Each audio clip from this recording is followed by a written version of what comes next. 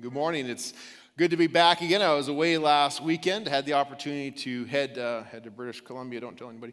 I was working though to marry my niece. I was there on business technically as I was performing a wedding for my niece, which was wonderful.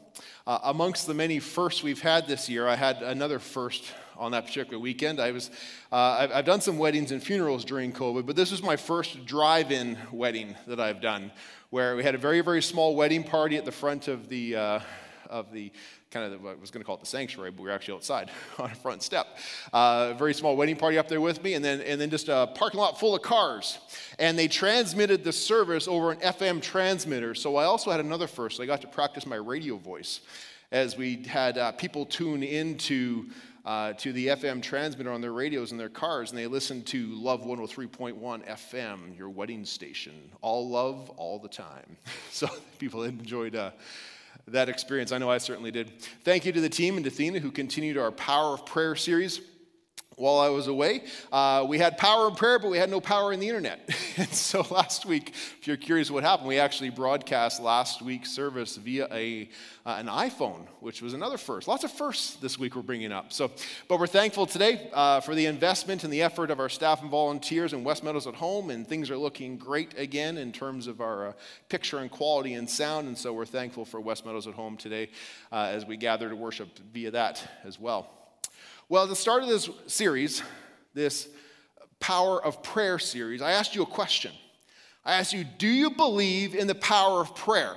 And overwhelmingly on the chat and the worship team that was gathered in front of me on that day, the overwhelming response was yes, especially in the power of praying moms, because it was Mother's Day as well. But I want to take it a step further today. You see, because I can't really ask you if you believe in the power of prayer without talking about the source of that power. What is the source of the power in prayer? Now, so far through this series, on week one, we talked about Hannah, who gave an example of the heart in which we approach God in prayer. And we read about how Hannah shared her heart, and then she took heart that God heard her prayers, and then she gave back to God from the heart. And then last week, Athena shared with us by providing models that we can use, models of prayer that we can use. And there was a couple of them, but they all had one common factor. All of them, all these different models were intended for one common purpose, to focus our minds upon God first and foremost in our prayers. And so from these first 2 weeks, what have we learned? We've learned this, that if you are going to experience power in prayer, it begins with focusing your heart and your mind upon God first. Before we pray any other words, before we pray anything else, to focus our hearts and our minds upon God first. And that's important because when we have that focus at the very beginning of our prayers, it will begin to influence the words that we pray, the thoughts we have, the emotions, and the expectations we have during our time of prayer, because it's all centered upon God. And when we talk about the power of prayer, this stuff matters, okay? It matters, but we can't stop there. Because if we simply stopped with our hearts and our minds, we might start to believe that the power of prayer resides within ourselves. And that how we pray, the words we use, whether we have our hands folded or up in the air, if our eyes are closed or open, these sorts of things, if we use lots of words or few words, that somehow these sorts of things determine the effectiveness of our prayer. Now, we don't want to overestimate our part in prayer. We need to pray. We need to practice prayer. We need to do our part, but we need to not overestimate our part and trust that God will do his part. But often, when we consider, sometimes if we're honest, of how we've prayed or viewed prayer in the past, or sometimes as a pastor when I observe and help people grow in their prayer life, that's not how we approach it. Reminds me of a story of a father and a son who went fishing. And they went out to this cabin that was by this lake, and they dropped a line of hooks in the water, and then they went inside the cabin for about an hour, and they came out to check the hooks. And sure enough, there were several fish that were on the hooks. And the son said, I knew it. I knew there'd be fish on there. And the father said, well, how did you know, son? He said, Dad, because I prayed about it. Well, they took the fish off the hooks, and they put bait on the hooks again and dropped them in the water, and they went back inside to enjoy lunch. About an hour later, they come out again. And again, the hooks are full of fish. The son says again, I knew it, Dad. I knew there'd be fish. How'd you know there'd be fish, son? Well, because I prayed about it again, Dad. So they took the fish off. They dropped the hooks in the water a third time. Head back in the house, play a game. About an hour later, they come out. No fish. There's no fish. The son says again, I knew it. I knew it, Dad. I knew there wouldn't be fish this time. How did you know there wouldn't be fish this time, son? Because I didn't pray this time. The father was perplexed by this and goes, well, why didn't you pray this time, son? Because, Dad, I remembered we forgot to bait the hooks this time. We put them in the water. You see, in this story, we see that the son believed in the power of the bait more than he believed in the power of God. Is it possible for God to catch fish without bait? Sure it is. But that's not the method and the means he gives us. We don't need to constantly be putting God to the test by fishing without bait. He wants us to do our part. We need to be in prayer. We need to be baiting our hooks, if you will, with God-centered hearts that reach out in prayer. But that's not where the power resides. See, to quote Max Lucado, he says, our prayers may be awkward at times. Our prayers may be feeble. But since the power of prayer is in the one who hears it and not in the one who says it, our prayers make a difference. You see, the power of prayer is inseparable from our belief in the source of that power. And that power resides in God alone. Our prayers are simply the means by which we choose to get plugged in to that power. So I hope that doesn't just give you a sense of direction and perspective towards prayer, but it also can give you a sense of freedom. Because that means that you don't have to be an expert in prayer. You don't have to be a professional prayer. You don't have to be a pastor or anything like that in order to pray and see results. You see, like anything, the more you do it, the better you get at it. But if it came down to a matter of having our eyes open or closed, hands folded or in the air, lots of words, not very many words, we would be completely confused and uncertain about where the power resides and why we don't see anything ever happening in our prayer life. But the power doesn't reside in that. It resides in God who knows our hearts, who honors our efforts. So pray. So pray. Now, one of the models that we had of prayer last week was given by Jesus himself. We know this as the model of the Lord's Prayer that Jesus gave to his disciples. And the Lord's Prayer essentially is 6 petitions broken up into 3 categories. And the first 3 categories, these 6 petitions, are all about focusing upon God and his kingdom and then upon ourselves. But Jesus didn't just give his followers a model for prayer. When we look at the Gospels and read the life and the story of Jesus, we see that Jesus himself was the model of prayer. And this is seen nowhere more clearly than the Gospel of Luke. You see, Luke presents Jesus at prayer more than all the other Gospels. The other 3 Gospels combined, Luke presents Jesus at prayer more often. We see examples of this where Luke has Jesus praying at his baptism, the only one who has him praying at his baptism. Luke shows that when the crowds and the demands grew, the pressure against Jesus, he would retreat to a quiet place. Jesus held an all-night prayer vigil before he selected the 12 disciples. Just before Peter's confession of Jesus as the Messiah, Luke tells us Jesus was praying. At the time of the transfiguration on the mountaintop, Jesus was praying, according to Luke. Jesus was praying an intercessory prayer for Peter, that Peter would be restored after his denial. Luke shows Jesus praying on the Mount of Olives when he was in the time of deep trouble and sorrow, reaching out to God. And some of the best well-known prayers of Jesus are found when Jesus was upon the cross, recorded in the Gospel of Luke. See, in all of these examples in this one gospel, we see Jesus at prayer addressing his heavenly Father directly. Jesus plugging into the source of the power in prayer. And we see in Jesus' example not just giving us a model for prayer, but being the model of prayer. Because Jesus lived a life of regular, habitual communion with God. And the author of Hebrews picks up on this in Hebrews chapter 5, verse 7, where we read this. During the days of Jesus' life on earth, he offered up prayers. He offered up petitions with fervent cries and tears to the one who could save him from death, and he was heard because of his reverent submission. Now, the idea that Jesus believed the power of prayer resides with God is probably not new to you. I'm going to imagine you're probably pretty comfortable with the idea that Jesus was a man of prayer. I'm going to imagine that you know these things, at least to some degree, but here's the question I want to challenge you with today. Do you believe these things for your own life? And if you believe these things for your own life, how is that revealed in your practice of prayer? You see, because there's a difference between knowing something and believing in something. And the difference between knowing and believing is often revealed in our actions. You see, to know something means that you are certain of it, no matter what your personal opinion of it may be. For example, when I was in grade 3, I was 8 years old, we were told that we had to memorize our times tables up to 15. I'm not sure they're doing that anymore, but I'm going to vote that they probably should be making kids memorize those things. Or memorize our times tables, 1 times 15, 2 times 15, all the way up to like 14 times 15.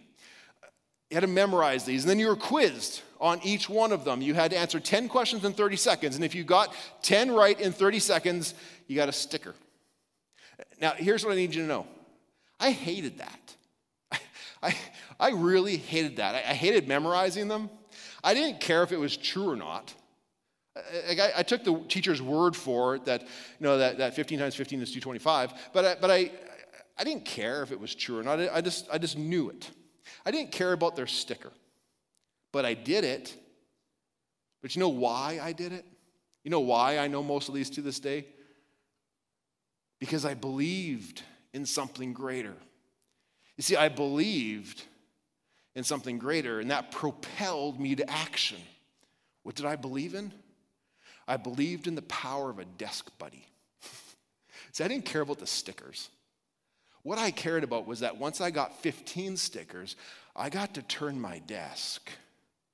My friend got to turn their desk, and they became one desk. And we got to look at each other, and we had desk buddies. And when you're 8 years old, you want to motivate somebody in a classroom, desk buddies is pretty powerful, I can tell you. I believed in the power of the desk buddy. And I got mine done. I was fourth in the class to get mine done. And I was like, I'm like, come on, get yours done, man. We got to turn our desks. We got to be desk buddies. Nagging my friend to get his done so we could put our desks together. You see, I had this belief, and the belief required a degree of knowledge, but knowledge that was supported by an act of faith. And every time someone turned their desk in the classroom, it added more evidence that it works. And the more evidence there was that it works, the stronger the belief became, and the greater the activity in the classroom became. See, it's one thing to know something, but it's something else to believe it, and we believe it, it tends to motivate us towards activity.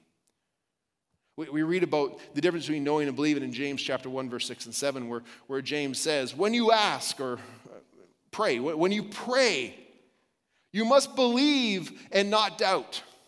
Because the one who doubts is like a wave of the sea that is blown and tossed around by the winds. That person should not expect to receive anything from the Lord.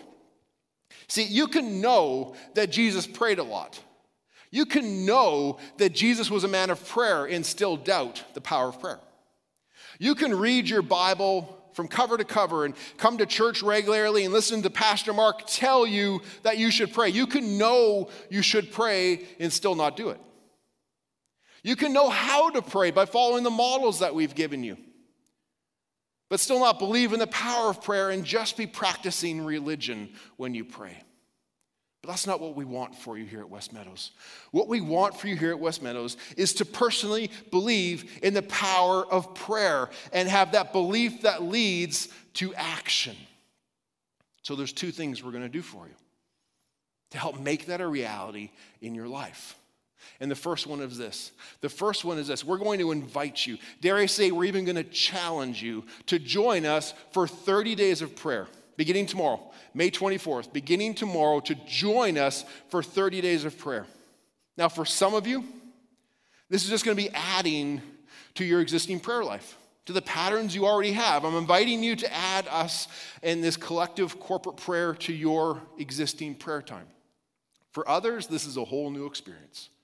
For others, you don't have a regular habitual prayer life, and this will be a new discipline and experience for you. I'm inviting you to join us. But here's the second thing we're going to do. We are going to equip you and unite you into common themes for prayer through what we're calling our prayer primers. And our prayer primers are short devotional style videos that will be uploaded to our website every single morning, starting tomorrow morning by 8 a.m., where you'll have a leader who will read a verse for you, share a brief comment about it, pray for you, and that short video will prime you to continue praying when the video ends on the theme that has been presented to you. You can pray on your own. You can gather as a family, maybe use as a family devotional time. But we're inviting you to join us for 30 days of prayer by making use of these video prayer primers available starting tomorrow morning at westmeadows.org. You'll find the link on the homepage at westmeadows.org. And we believe that through the messages happening on Sunday morning, through the prayer primers that we're going to be presenting daily for the next month, and through your own growing prayer life, that God will do great things in your life, in your home, in our church, and in our community. Now, if you currently are active in prayer, I hope you'll add this to your current patterns. If you're at a point where you know, and you already know, that, yeah, I pray, but I need to grow. I really need to grow in this area of my life. Let us guide you. Let us equip you so that you can experience that. I promise you, you will see growth. Or maybe you're in this other category where you're still just curious about Jesus and prayer is not a part of your life. You're new to this whole thing. You're not even sure about the whole concept. You're still invited. You've got nothing to lose. Just jump in. Who knows? Maybe a 30-day prayer time could change your life. Why? Because the power of prayer is inseparable from our belief in the source of that power. That power resides in God alone. Our prayers, this 30-day prayer challenge, is simply a means by which we choose to get plugged in to that power. Will you join us? We want you to join us for that. Because it's my belief that if we can take this next step in our prayer lives as a church, that even more incredible things will start to happen as we allow God to work even more powerfully through His Spirit in us and through us. I invite you to pause for a second and even just stop and think. What could be different? What do you think? And let your imagination go. Just let your imagination go. If you committed to 30 days of prayer with us, let your imagination go. What could be different? How could your life be different? How would your home be different? What could happen in the midst of our church, whether we're gathered together or spread out and gathering online? What could be different? How could a community be transformed through 30 days of prayer? Let your imagination go. How could it be different? And I can tell you this from Scripture to give you some ideas. Scripture tells us that those who lack hope will have the eyes of their hearts enlightened as they will know the hope that He has called us to. Those who have lost their way and are feeling alone, if they ask, they will receive. If they seek, they will find. If they knock, the door will be open to them. Those who are going through temptations and trials right now, they will already know that the flesh is weak, but the spirit within them is strong. And through prayer, through trials and temptations, they'll stand firmly fixed upon the power of God. People who are going through a season where they feel like the enemies are coming at them from all sides will understand the promise of prayer, that God promises to reveal His mercy to us and to relieve us from all of our distress. Those who are uncertain of the path they should walk or a decision that they need to make, it says in the Scriptures that if we will ask of God, He gives wisdom generously without finding fault. And we know that the Bible tells us that when a nation is sick, that when there are troubles in the world, when the moral fabric of society is tearing, that if people will humble themselves and pray, what does God promise? He promises that He will forgive their sins and He will heal their land. Now, maybe I'm over-promising the power in prayer, but I tell you, I could go on because I'm just scratching the surface of what the Word of God promises exist in the power of prayer when we reach out to God and allow Him to come work in us and through us. So I'm going to ask you again. Do you believe in the power of prayer? And if you're following online, you can type yes or amen in the chat box. You can use the high five prayer hands if you want to put those up there, or hit that heart button. But do you believe in the power of prayer?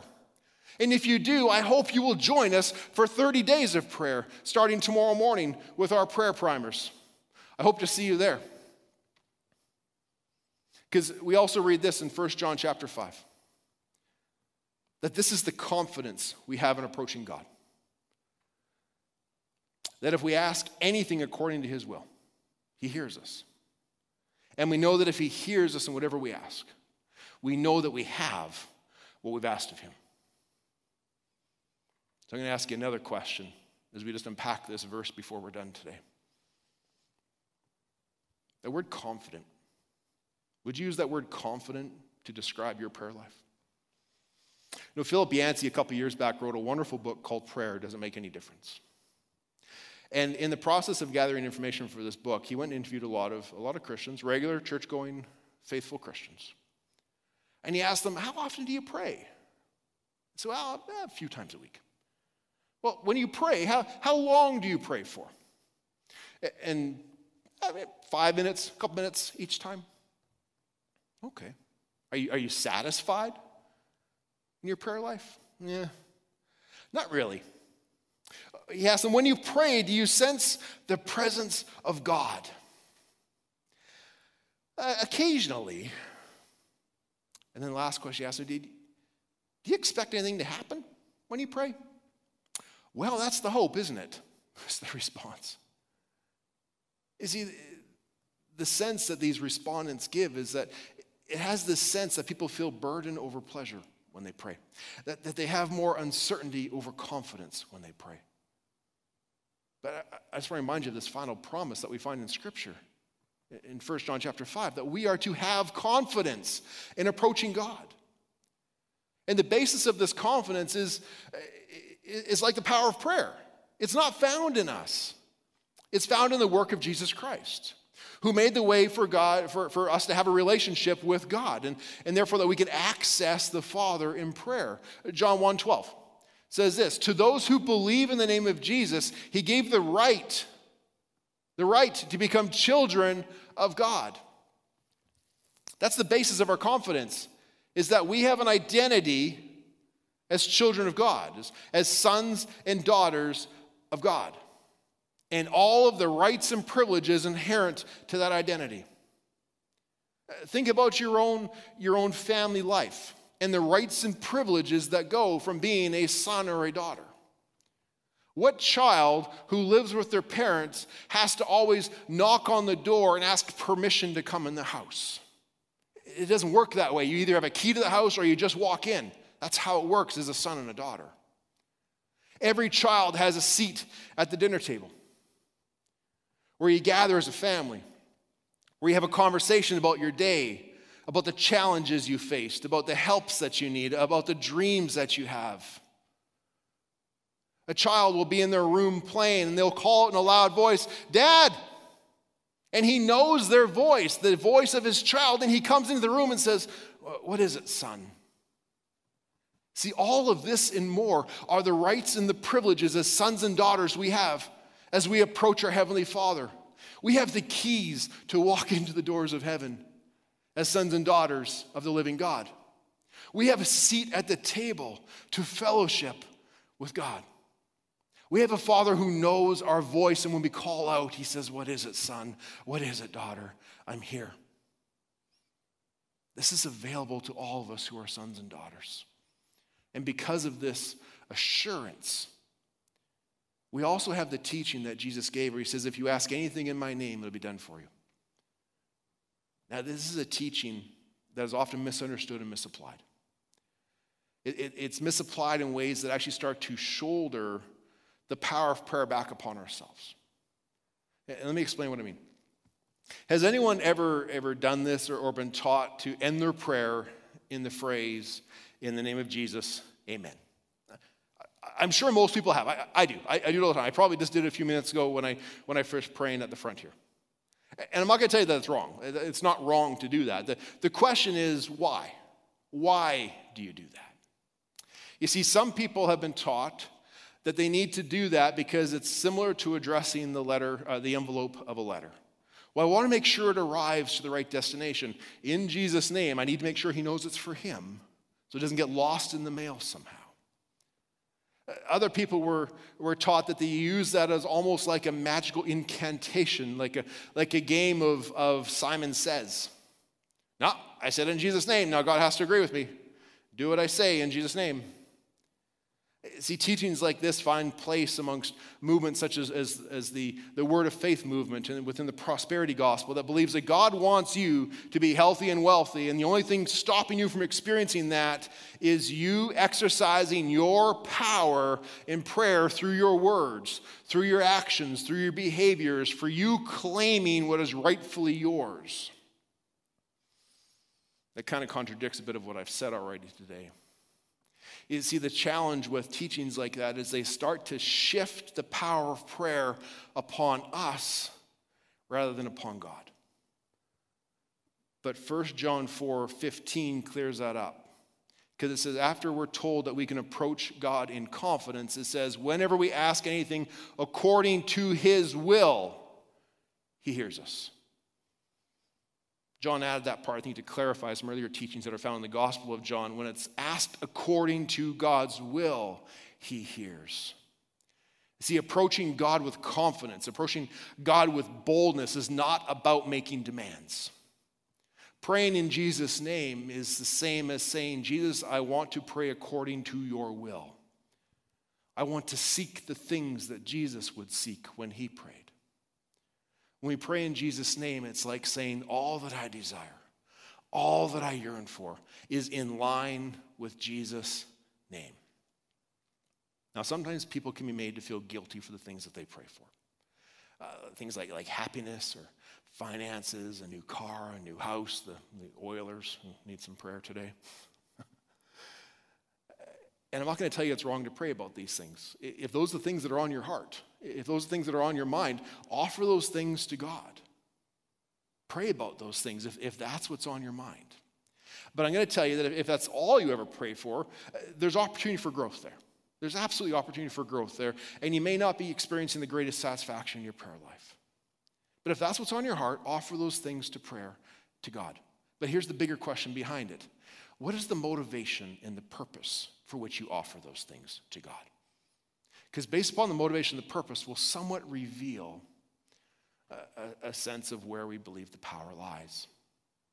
See, is it your intention in your prayers to bring God into your activity?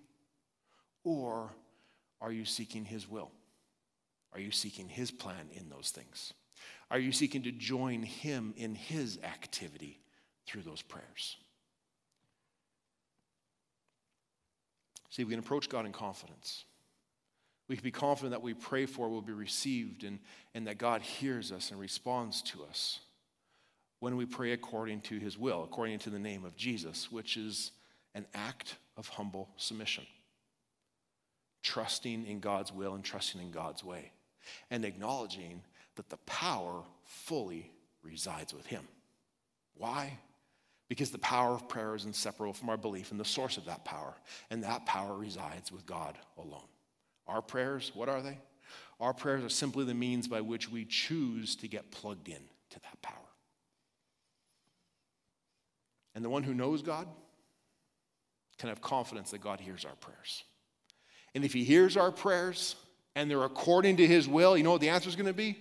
His answer to the prayers will be yes.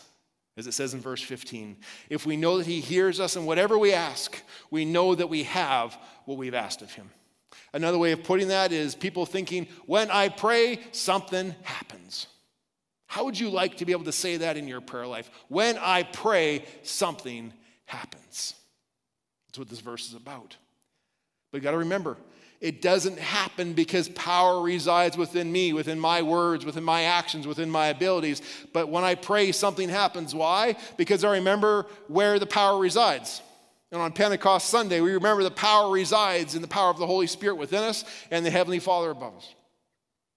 It resides in the mighty power of God. There's power in prayer because when we seek his will, when we pray, instead of asking from God, we start seeking of God.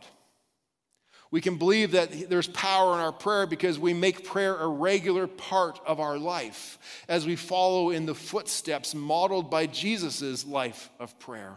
And one way you can do that is by joining us for our 30 days of prayer beginning tomorrow. But above all else, we can experience this power in prayer. We can have confidence in it. We can have boldness in how we approach God because we are confident in our identity in Jesus Christ as sons and daughters of God, made possible by the work of Jesus, who died for our sins upon the cross, who died for our sins that separate us from God. You see, folks, one thing that is true of every person who has ever lived, it's true of myself, it's true of the worship team that's leading us today, and it's true of you as well. All of us have sinned. We've all sinned. And it's a problem, it's a condition we all have that we are unable to solve ourselves. And it's a huge problem because it causes this gap between us and God. God who is perfectly holy and us who have sinned. And even our best efforts to bridge that gap and all of our own power to get there falls short because we can never earn our way into perfect holiness in the presence of God without the help of God. And God gave us that help by sending his son, Jesus Christ, who came and paid the price for our sins upon the cross. And we read in the Gospel of Luke and other places that when Jesus was upon the cross, he prayed things like, "Father, forgive them. They don't know what they're doing, Lord." And because he prayed that, because he did that, we can be forgiven of the sins that separate us from God. Jesus also prayed on the cross.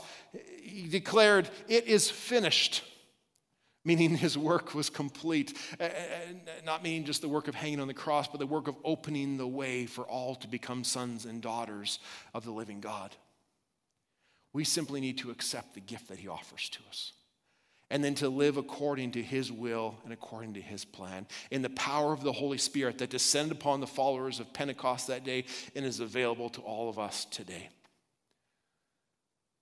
If that doesn't currently exist in your life, I can tell you this, that accepting and living for Jesus will not be the easiest thing you ever do, but it will be the most important prayer you ever pray. And if you do not personally have a relationship with Jesus right now, I invite you to pray an important prayer with me. Say, "Heavenly Father, I acknowledge that I have sinned. That even with the best of my efforts, Lord, I've been unable to find my way into relationship with you. Because of that, Lord, I need a Savior. I believe Jesus is that Savior. That Jesus' work upon the cross was sufficient to pay the price for my sins. Lord, thank you that you gave your life for me. In response, I now give you mine. Fill me with the power of your Holy Spirit. Guide me to walk according to your ways all the days of my life. Jesus, thank you for forgiving me of my sins and walking with me every day forward. Amen. If you need to pray that, or if you just prayed that prayer, you can click online right now, or you can raise your hand, or you can hit that prayer button and somebody will pray with you. If you do now, or if you want to talk more about that, please contact us in the office so that we can talk to you about the next steps and how you can continue to journey with Jesus. And always,